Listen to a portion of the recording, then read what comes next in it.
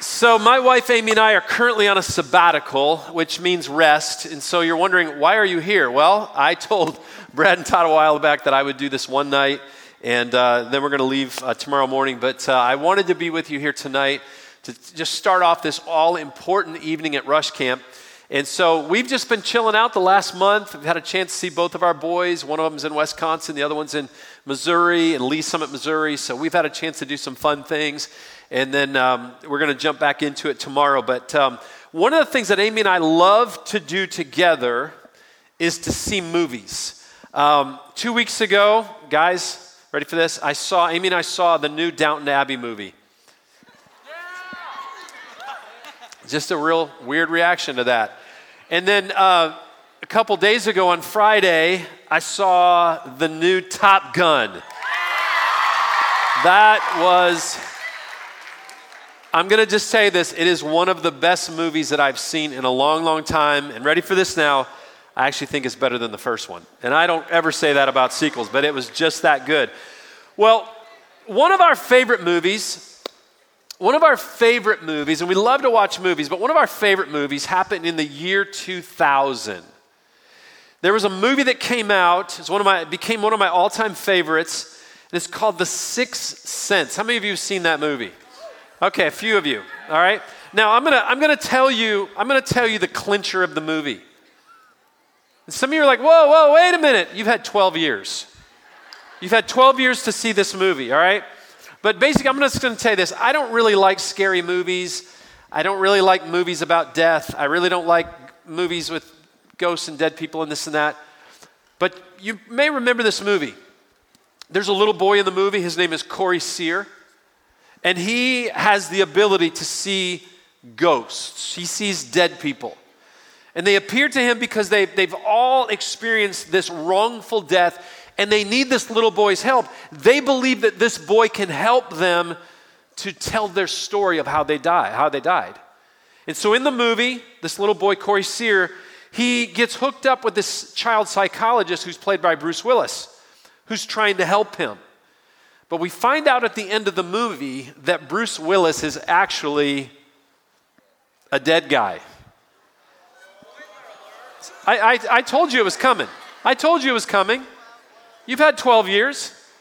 But if you've seen the movie, listen, if you've seen the movie, you know there's a point in the movie where the boy leans over to Bruce Willis and he says, "I'm ready to tell you my secret." And he says, "Really?" And then everything just gets quiet in the movie. It's like this moment, and he looks at him. I think we have a picture of this boy in this moment. Oh, there he is. And he says, "I see dead people. I see dead people." Several months ago, Brad and Todd shared with me the theme of this year's Rush Camp, which is wake up. And they asked me to talk tonight about the idea of waking up to salvation, waking up to being saved, waking up to life. And they asked me if I would speak from Ephesians chapter 2, verses 1 through 10. And if you've been at Westridge for a while, you know I've spoken on this passage a few different times. But Ephesians chapter 2, verse 1 through 10 is all about God taking us from spiritual death to spiritual life through a personal relationship with Jesus Christ. Now, the only way that I can really speak on Ephesians chapter 2, verse 1 through 10 is to be straight up with you about where many of you tonight stand spiritually. And I don't want you to miss this. Matter of fact, I don't want anyone to talk for a moment. I just want you to zone in on what I'm about to say to you. I want you to listen very carefully. Because as I'm looking across this auditorium tonight, I want to tell you something. I see dead people. I see some dead people. There are many of you who came to camp today, and I'm just going to tell you this, I'm going to just say it straight. You're dead. You're not lost, you're not misplaced, you don't have a slight problem or an issue. You have a catastrophic situation on your hands that presents the absolute worst possible scenario that you could ever imagine. You're dead. Now, wait a minute. I know some of you are thinking, wait a minute, Brian, I don't feel dead. I woke up this morning. I feel very alive. I actually got on the bus. I rode for several hours down to this camp. While I was riding in the bus, I was breathing, I was talking, I was eating, I was laughing. We might have been watching a movie.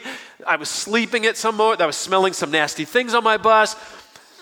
All the things, Brian. Listen, I got off the bus. Right across the street, I checked into my room. I got down to this meeting. I had dinner. I'm sitting here right now feeling very much alive. Air is flowing through my lungs. My heart is pumping. My mind is racing about all that I want to do this week. I am alive. I'm not dead. And yet I want you to look at what the Apostle Paul wrote to this little church in this Greek town called Ephesus in chapter 2, verse 1. He says this, once you were dead. Once you were dead because of your disobedience and your many sins. You used to live in sin just like the rest of the world, obeying the devil, the commander of the powers in the unseen world. He is the spirit at work in the hearts of those who refuse to obey God. All of us used to live that way, following the passionate desires and inclinations of our sinful nature. By our very nature, we are subject to God's anger just like everyone else.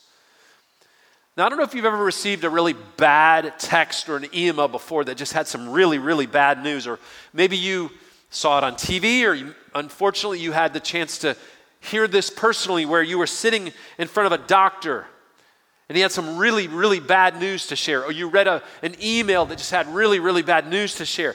But that's what Paul is writing here, and I want to tell you something. When you read it, it's really depressing.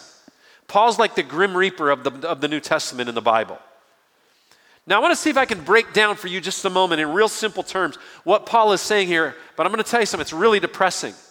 And here's what Paul's saying. Because of your disobedience and your sin, you are spiritually dead. You say, what does that mean? Well, this is a person that is in a terrible, life-threatening predicament. We all have a sin issue that has caused us to be eternally separated from God. It wasn't even our fault. We were actually born with it. We inherit it from our dad, who inherited it from his dad. You can go all the way back to the Garden of Eden, and you can start with Adam, and it started right there with Adam and Eve. And as a result of sin and being spiritually dead, here's what Paul lays out for us in verses 1 through 3. He says, we have no purpose and no meaning in life. We aimlessly follow after a world that wants nothing to do with God. We live lives that are spiritually empty. We may be just going through the motions spiritually. Maybe we're sitting in church every single week, or we're coming to student ministry group every single week, serving in kids ministry, but our soul is not alive to God. There's just a big void. And then Paul says that a person that is spiritually dead is literally in the clutches of Satan. The enemy of this world has a hold on you, and you are following him around like a zombie, like the Walking Dead. And this state of spiritual death causes a person to literally walk in disobedience to God. They can't even help it. It's a hopeless state where someone just gives into sinful behavior, just gives into sinful thoughts. And because of sin, we are separated from God with no means, no ability, no prescription on our own to actually heal the situation. Listen, I'm going to tell you this. It's literally a death sentence. It's a death sentence. And here's the kicker. Unless something radically changes the condition of a person's heart who is spiritually dead, spiritual death will ultimately lead to eternal death brought on by God's anger, by God's wrath. God's wrath. Now say, what does that mean? God's wrath is eternal death where someone is separated eternally from God in a very real place called hell. And hell is eternal torment. Now I can't think of worse news for anyone to hear. That's grim. That is bleak. This is hopeless. Let's be honest about what I just read. That sucks. It sucks for anybody. To be spiritually dead and on your way to an eternity in hell is the most terrible condition you could absolutely be in. Think of being in a raft for a moment, lost at sea. This is Tim Grandstaff's worst fear in the world, I'm going to tell you. Being circled by great white sharks. This condition that Paul's describing, it's worse. Think of being trapped in a deep cave with no light, no food, no water, no way out. What I'm describing here from Ephesians 2 is absolutely worse. Paul tells us this is truly the most hopeless, helpless life situation that a person could find themselves in with absolutely no way of saving themselves from the worst possible future that one could absolutely ever imagine. That's verses 1 through 3. Welcome to Rush Camp. But thank goodness for verse 4. Thank goodness that Paul doesn't stop writing right there because the words that Paul writes next are game changers. He starts off verse 4 with 2 words, and those 2 words are this: but God. Spiritual death has left you without hope, but God. Spiritual death has left you in the worst possible situation that you could ever imagine, but God. Sin has written a death sentence over your life with no appeals, no reprieves, but God. When all hope was gone, when all hope was lost, look at what Paul says in verse 4. He says, but God, who is so rich in mercy, and he loved us so much that even though we were dead because of our sins, he gave us life when he raised Christ from the dead. It is only by God's grace that you have been saved. When all seemed lost, God stepped into the picture. He stepped into your world. He stepped into your story. Have you ever had a but God moment in your life? Things were going off the rails in your life. You were making terrible decisions, but God stepped in. Somebody spoke truth to your life. Maybe you've been in a situation where maybe you felt just hopeless. You felt like life had no meaning, no purpose. You didn't even see a reason for living, but God stepped in. Paul describes God the Father as rich in mercy. Those words mean undeserved kindness. In other words, God has chosen to show every single one of us in this room tonight undeserved kindness towards those who are dead in their sins. When all hope was lost, God looked at this sinful state of deadness that all of us have found ourselves in, and he wrote a game-changing prescription across your life. One word: Jesus. He sent Jesus into the darkness of our world to rescue us from spiritual death. We just sang about it. He was the son of suffering. You saw him hanging on the cross in that screen right there. He did that for you because God is so rich in mercy. He sent Jesus to the cross to serve the sentence for sin that rightfully belonged to us. Jesus died for your sins. Jesus came to save you, to rescue you from spiritual death. He came to save us when we couldn't save ourselves. That's called mercy. That's called undeserved kindness. That's called grace. Now, what in the world would compel God to do something like that? Think about this for a moment. There's not one of you in this room, including me, that deserves this kind of kindness, that deserves this kind of mercy. What would cause God to sacrifice his own son for people who don't deserve it, even in their best moment? Because it doesn't make any sense, does it? Here's the reason Paul gives us in verse 4. He says, but God is so rich in mercy and he loved us so much. Don't miss this now. Because some of you tonight, you don't feel very loved. You don't feel like anybody loves you. God sent his own son, Jesus, to die for our sins because he loved you. Because he loves you. The word that Paul uses here for love is agapo. It means to seek the highest good in the one loved. Now think about that for a moment. There is nothing about us, nothing about any of us, nothing about me that deserves that kind of love, nothing. And yet the love that God has for you and has for me is a love that chooses to seek the highest good in the ones who are loved. In other words, God chose to seek the highest good when there was really nothing good to seek. And you think about that and you think, that's crazy. And what was the result of that love? Paul tells us, life. Life. Here's what Paul says. Because of Jesus, we've been given life. Here's how the English Standard Version says it. Because of this great love, we have been made alive together with Christ. There's a game changer right there. When you put your faith and trust in Jesus Christ to be your personal Savior, you are made alive. Listen, those 2 words change everything for us here tonight. Everything.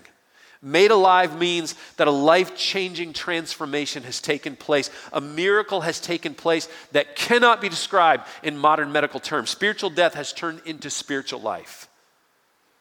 Now, I've tried to imagine, to think of an image that somehow could capture a small glimpse of what has happened here. And I don't know if you've ever seen this before, but This image, these images actually blow my mind. We're going to put them on the screen right behind me. But in Southern California, there's a place called Death Valley. That's it right there. It's in the Badwater Basin, which is located in Death Valley. It is the lowest point in the United States, 282 feet below sea level. It's also the hottest place in the United States. It gets to be 129 degrees in Death Valley right there. I mean, that is a very dead place. That's as dead as you can get. And yet think about this, 85 miles away from Death Valley is Mount Whitney. Mount Whitney is the highest spot in the continental U.S., 14,490 feet above sea level. Look at this. The lowest point is so close to the highest point, and yet they could not be more extreme. They could not be more different. That is a picture of the extremes of spiritual death and spiritual life. That's what those two things look like. Now I want to show you something. This is my wife threw this in here today. This is courtesy of her. But let me show you what happens to Death Valley when water, every about 10 years, flows down from Mount Whitney and flows into Death Valley. It becomes that. You know what that's called? It's called a super bloom. It only happens once every 10 years, once every 15 years. Water flows down from Mount Whitney, 85 miles plus, into Death Valley, and that's what happens. Listen, some of you tonight, you may feel like your life is stuck in Death Valley, but it doesn't have to be that way any longer because God wants to do that in your life. Out of his rich mercy and because of his great love for you, God has spoken into your hopeless condition and has made spiritual life available to you right now. He's chosen to offer you spiritual life by sending Jesus to pay the debt that created spiritual death. God's remedy for spiritual death is Jesus. And through Jesus, we can go from death to life. We can be made alive. You say, what does that look like for me tonight? What does that look like? Well, a few years ago, I started writing down everything I could find in Scripture that defined what it means for somebody to be made alive because of Jesus. And there are so many things, but I just want to just give you a couple highlights here tonight. And if you're taking notes, I want you to write this down. And if you are spiritually dead tonight, I want you to think about what I'm about to say to you. Because this is what God wants to do in your life right now on the first night of Rush Camp.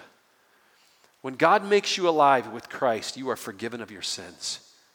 Paul writes in Colossians chapter 2, verses 13 through 15, because of Jesus, God took your sin debt that causes you to be spiritually dead and he canceled it out. He wrote paid across the sin debt of your life. And then he took that debt and he nailed it to a tree as a notice that the debt had been paid in full. And then when he did that, he disarmed Satan and his demons from having any power and any authority over your life. You no longer belong to him. You belong to Jesus because he's taken and he's put paid in full across your life because of Jesus. You are forgiven of your sin. You're also filled with the greatest power the world has ever known. You're filled with the Holy Spirit. Paul says in the book of Corinthians that because you've been made alive in Christ, Christ now lives inside of you. He lives his life inside of you through the power of the Holy Spirit. That empty void in your life that represented spiritual death has now been filled by God. You have been indwelt and empowered by the Holy Spirit. The greatest power the world has ever known lives in you tonight. Through the life and the power of Jesus Christ. His Spirit lives inside you, giving you authority over sin and the power to walk in victory through whatever life may throw you. I don't care what Satan throws you. I don't care what the world throws you. You have the power of Jesus through the power of the Holy Spirit living inside of you to disarm it, to say no to it, to withstand it, to walk through it victorious. When you're spiritually dead, you are stuck in bondage to sin, and yet Jesus has come to set you free. When you're made alive in Christ, you are delivered from the curse of spiritual death. Most of you know that Jesus died for our sins on a cross, and then he rose 3 days later out of the grave. He came back to life. He walked out of a grave fully alive. And when he did that, he defeated death, and not just physical death, but spiritual death. And he made it possible for you to do the same thing. And one day, every single person in this room is going to die. Every one of us are going to die physically. You can count on it. But when a person who has been made alive in Christ dies physically, here's what happens to them. They immediately enter into the presence of Jesus. Just like that. You go from one life to the next life. You go from physical death to just being in the presence of Jesus, alive forever. You also become a child of God. John tells us, the Apostle John tells us, that those who believe and accept Jesus as Savior, God gives them the right to become and to be called the children of God. The Bible says that not only were you dead before Jesus rescued you, but you were an orphan. In other words, you didn't belong to God. The Bible actually describes you as an enemy to God. But because of Jesus, God has now adopted you into his family. You are his child. You are a child of God. Listen to this now, with the same spiritual benefits as Jesus. When God sees you, he sees Jesus. When he looks at you with all the benefits that Jesus has, he says, that's my son, that's my daughter, same benefits. That's amazing. And then, I love this. Ephesians chapter 2, verse 10, Paul tells us you become a masterpiece.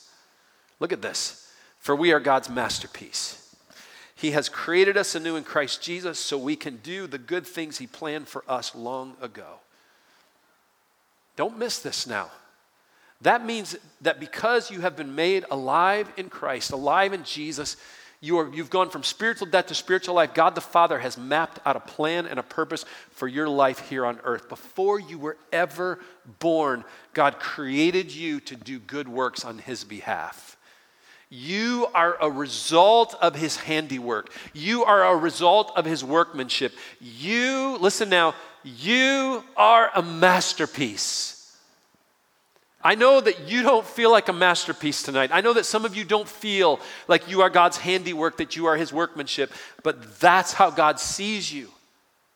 And as you live for him by faith, God begins to use your life to bless others. You become a powerful tool in his hands to serve him, to serve others. He'll begin to send people into your life that need to know Jesus, that need to know that Jesus has provided a rescue from them from spiritual death, that they too may be made alive. You know, I have two sons. One, my oldest son, Taylor's 27. He plays baseball in Wisconsin. He just got married in December. Our youngest son, Zach, is getting ready to turn 24. He's getting married, I think, in 24 days, 23 days. They've both sat in the places that you're sitting for many, many years. This past Wednesday night, I had a chance, Zach's a student pastor in Missouri. I had a chance to hear him preach. 18 kids made spiritual decisions at the very end. Amy and I are sitting over there right there, and I'm looking at Zach, and I'm going, God's made him into a masterpiece. He's using the God-given gifts that God has given him to share Jesus with other people. Taylor, my oldest son, called me the other night. He said, Dad, you're not going to believe this, but he had pitched 5 innings. He's in the dugout. He said, all of a sudden, I got to share Christ with one of my teammates for about 30 minutes. Another guy walked up. He said, before I know it, he says, I'm sharing Christ in the 7th, 8th, and 9th inning with these 2 guys. And I'm like, what happened? He goes, well, one of them doesn't know anything about Jesus. He actually said, are you telling me that Jesus died for me? What does that mean? He said, Dad, it was like they just walked up, and the next thing you know, now I've got a Bible study going with these 2 guys. Listen, these 2 boys, they're nothing, listen, it's not that they're my kids. They sat in the same chairs you're sitting in, but they realized somewhere along the way that God had made them a masterpiece. God had done a work in their life. He created them for more than just living, breathing, and dying. He put them on this earth so that they could use the gifts that God has given them to share Christ. And folks, tonight, every single one of you, that's your story. You're a masterpiece. You're God's workmanship. You have been created to do good works for him. He has a plan and purpose for your life.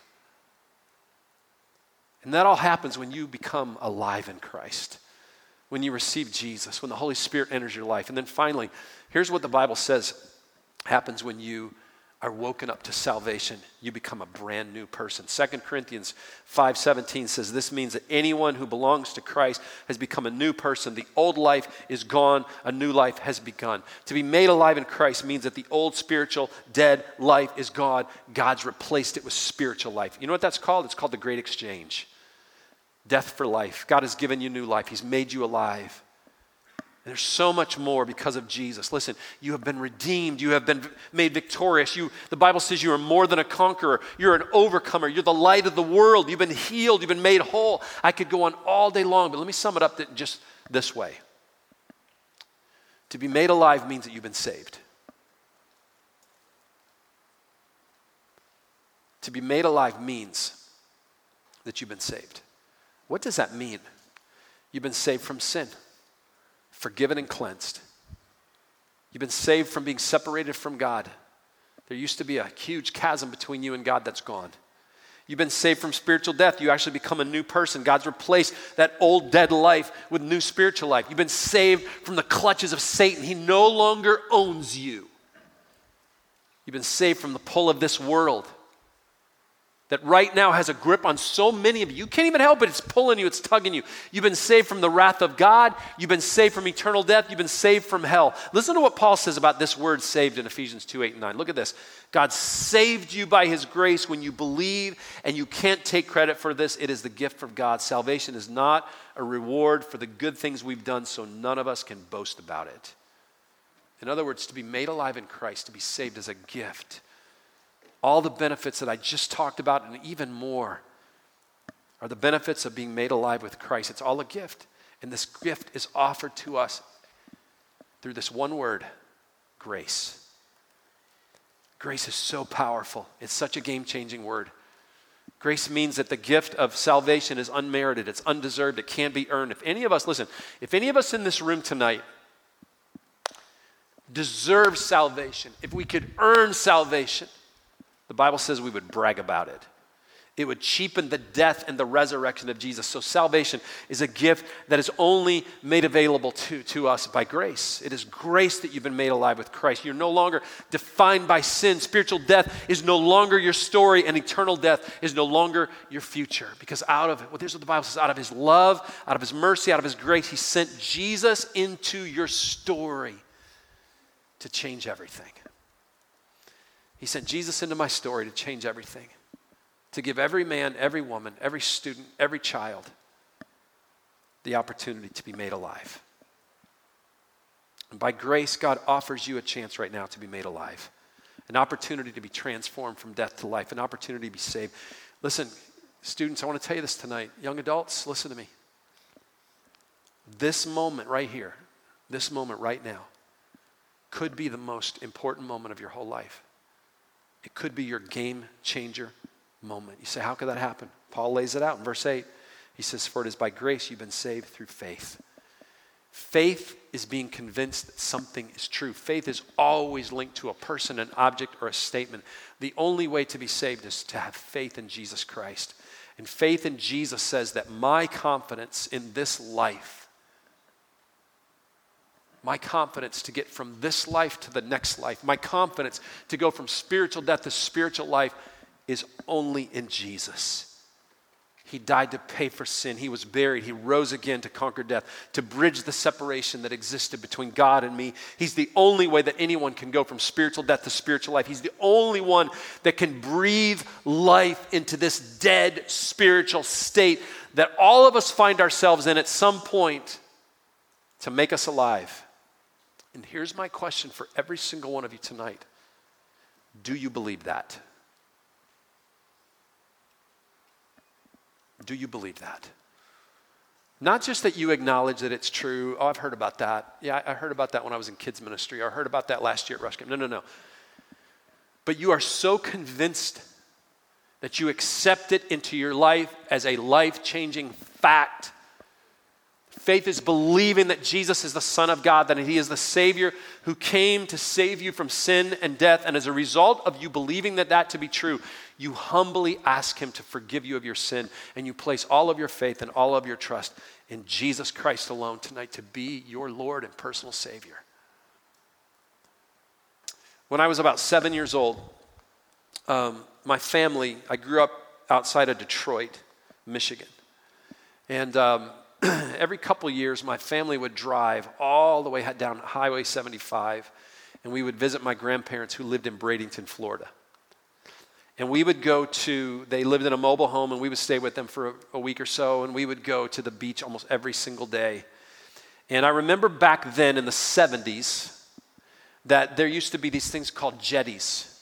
It was like these cement walls that went out into the water, into the Gulf of Mexico. And around the end of the jetties were all these gigantic rocks. I mean, they were sharp, they were jagged, but they were just piled up high along these jetties. And it was really, I think they were there just to keep the beach from eroding. But one time we went down to Florida. I was visiting my grandparents, my dad's parents, and I was floating in the ocean kind of close to my family on one of those really cheap pool rafts. It's one of those ones that just, you just take a pin, you poke a hole, you're done. All right, but I was floating on this really cheap raft, just kind of out in the Gulf of Mexico, having a time, and all of a sudden I look over and I'm getting further and further and further away from my family, and the tide is pulling me over to the jetty. And I'm 7. And I'm on this raft, and I know now the water is over my head, and I am paddling. I'm laying on this raft, but I'm paddling as hard as I can to get back to where my family is, and I can't make any ground. And all of a sudden, the current takes me over to the end of the jetty. And the waves now have me, and they're pushing me into the rocks. And I'm holding on. Now I've got the raft under my arm. I'm 7 years old, and I'm screaming out. I'm taking water in. I'm looking up. I'm hitting the rocks. I'm smashing into the rocks. I can't touch the bottom of the ocean. And I know, I'm just thinking, all I could think of is this moment is I'm going to drown. If I let go of this raft, I'm going to drown. But I have to let go of the raft because I've got to somehow keep myself from smashing into these rocks because now I'm getting cut up. And all of a sudden, as I'm just taking in water, I look up and I see this figure running on top of the jetty, and he reaches down, goes on the rocks, and he just grabs me and pulls me up and literally saves my life. It was my dad. My dad saved my life. There's no doubt about it. Had he not pulled me out of that moment, I would have drowned. Or I would have just crashed into the rocks and probably cut my head open and just, the ocean probably would have taken me away. I want to tell you something tonight. That's not what God's done for you. Okay? God didn't just throw you a lifeline when you were in the ocean. Hey, I need help. God didn't pull up on a jet ski and go, hey, grab onto the back, I'm going to pull you in. God didn't run out onto a jetty and reach down and pull you out just when you were getting ready to breathe your last breath. No. Listen, I'm going to tell you what God did. God came along when you were laying on the bottom of the ocean, completely dead. When you were breathing no air. When you were done. And he picked you up, and he pulled you out of the water, and he put you on dry ground, and he breathed life into your lungs, and he brought you to life. You were laying completely dead with no hope, no rescue, no means of survival on the bottom of the ocean floor, fish bait. And God came along through his son Jesus and lifted you up and breathed life into your lungs and made you alive for the first time. It wasn't like you died and you were on the ocean floor. You were there. That's what God's done for you tonight. That's the rescue. And tonight, God offers you the opportunity to go from spiritual death to spiritual life. He wants to breathe life into you tonight. He offers you an invitation to receive life. It's an invitation to restoration. It's an invitation to hope. It's an invitation to love. It's an invitation to forgiveness. It's an invitation to salvation. The death and burial and resurrection of Jesus has made that possible for you tonight. And I want to ask every one of you at this very moment, if you would bow your head with me. I want you right now to forget about who's sitting next to you. Because when you stand before God one day and you give an account of what you've done with your life, what you've done with this moment right now, did you accept Jesus into your life or did you reject him? Nobody's going to be standing around you. Nobody's going to be sitting next to you. You're not going to lean over to anybody and go, hey, did I do that? No. It's just going to be you and God. That's how personal this moment is. But it's a game changer moment.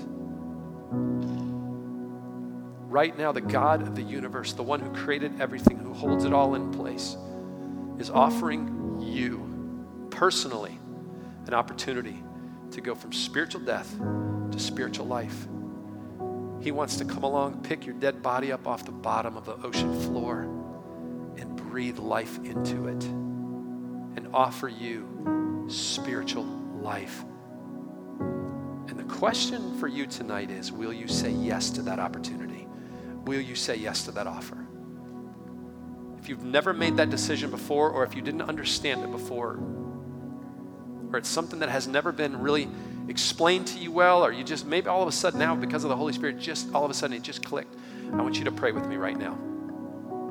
If you've never crossed over from spiritual death to spiritual life, I want you to pray with me right now. You're going to put your faith and trust in Jesus to save you, Say this with me. Dear God, in your heart, just say it. Dear God, I believe that Jesus Christ is the Son and the Savior of the world. He is your Son, and he proved it by dying on a cross for my sins. Jesus, thank you for dying on the cross for me. Thank you for rising up out of the dead. I want to know you personally, and I want to experience forgiveness of sin that only you can offer. I want to go from spiritual death to spiritual life. And right now, I come before you at this moment with a humble heart. And I ask you to come into my life right now and to be my personal Savior. I put all of my faith and my trust in you alone. Rescue me from this state of spiritual death that I find myself in tonight. Forgive me of my sins. Free me from the guilt of my past. Change my life today. Give me hope for tomorrow. I accept you into my life. My answer is yes to your offer of life. If you just prayed that with me, I want to ask you to be bold. I want you to look at me for a moment. Here's what I love about your generation. I know every generation above the generation below them busts on that generation. Your generation is so bold. You guys are fearless. I love that about you. I want to ask you to do something tonight, and I wouldn't ask you to do this if it wasn't such a big deal. But it is a deal. It is the biggest deal of your life. It is the most important decision you'll ever make in your life. If you just made that decision just now with me, you just prayed with me to go from spiritual life to spiritual death to spiritual life, that just happened to you. I want you to stand to your feet. I want you to stand to your feet. Thank you. I love this. I love this. Keep standing. Keep standing. Keep standing. Keep standing. Come on. Stay standing for just a minute. Just stand. Listen, thank you. You're going to keep popping up. All it takes is just a little boldness, a little courage to stand. Now, here's what I want to ask you to do. We're going to sing, and I want you to grab your small group leader, and I want you to say, will you pray with me? And here's what's going to happen. I'm not going to embarrass you, but you have to know what you just did. You have to know more about this. We just can't have you just going, I prayed that. No. This is a game changer. This literally changes the course of your life. And I want you to know more about it. So I want you to grab your small group leader. I want you to look over him right now and go, hey, you see me standing right now, okay? So when this song goes on and they start singing, small group leaders, I want you to take everybody in your group that's standing right now out into the atrium, into the lobby area, and I want you to have a moment, pray with them, get their name. Because listen, here's what I want to tell you. Without this decision in your life, everything else that happens this week will make no sense to you. because every trust in Jesus who belong, because it's all for people who have put their faith and trust in Jesus who belong, because it all begins to make sense once you become spiritually alive. So let's welcome all of these folks who just stood into the family of God. What a great night.